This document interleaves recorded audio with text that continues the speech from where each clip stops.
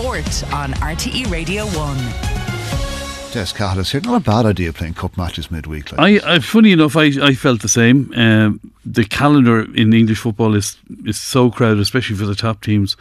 And I think this week has given us great entertainment. Lots of games last night that gave us good stories. Interesting as well, full houses at them because the weekend FA Cup matches had fallen off. Now, Liverpool will always be full while Klopp is there. You can't get a ticket for love nor money because everyone wants to see them before he finishes up at the end of the season. We'll talk about him. For away fans travelling midweek, it's incredible that the crowds are bigger now. Huge Leeds fans at Chelsea last night. Huge Southampton presence at Anfield. Manchester United brought a big crowd to Nottingham Forest. They got through as well. Just Casemiro's 89th minute winner, giving them a 1-0 victory. And so they go through to the quarterfinals where they're going to meet Liverpool at Old Trafford. Man United Liverpool is the headline one there. Liverpool qualified not as easily as the scoreline would suggest. The Liverpool's youngsters did Klopp proud again. They beat Southampton 3-0 at Anfield, but in the first 20 minutes Southampton completely dominated and should have scored a couple of times and didn't. 2 18-year-olds got the goals for Liverpool. Jayden Danns got 2. Lewis Kuma scored on his debut, and Liverpool also introduced a 16-year-old Trey Nyoni for his debut. This is how Jurgen Klopp reflected on the game. First 15 minutes, I don't know exactly, we were all over the place. We tried to press because the boys know I want that we press. Just the timing was horrendous.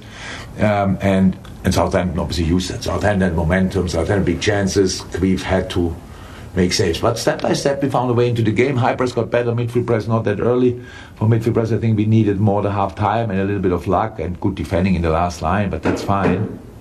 Half time we could then obviously the goal we scored is in a nearly perfect moment.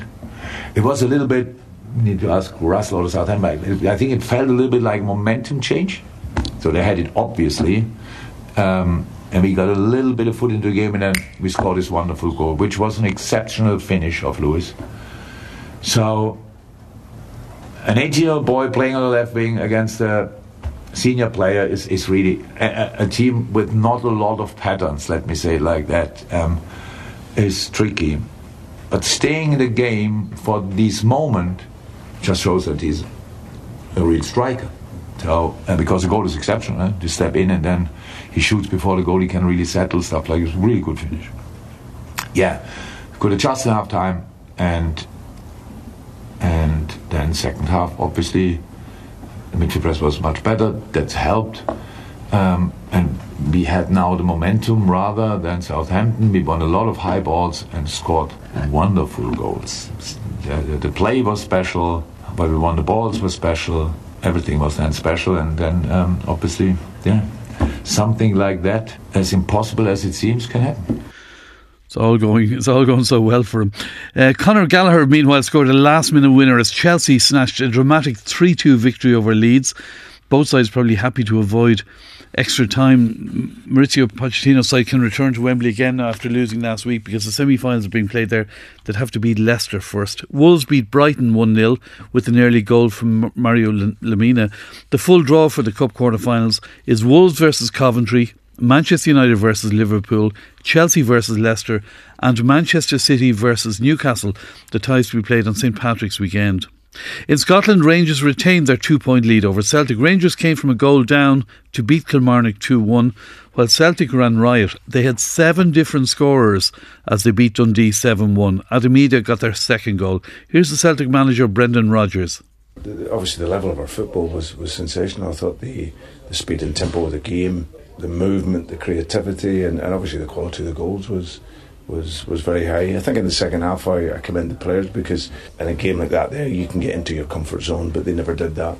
You know, they kept working, they kept creating opportunities. One of our young players, Daniel, gets his first goal for the club, which was great, and we had other opportunities. So yeah, a really, really, really good night for us.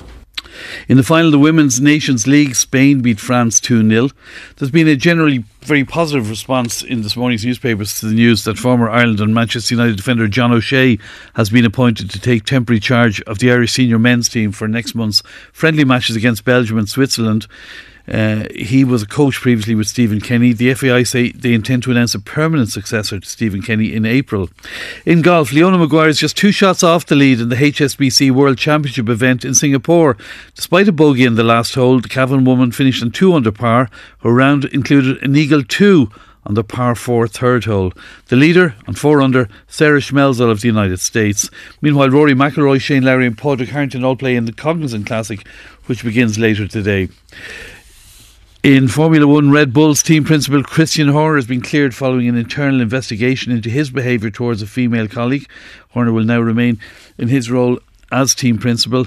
And racing news, today's 7 race card at Clonmel has been cancelled following an early morning inspection. There was 5 millimetres of rain overnight.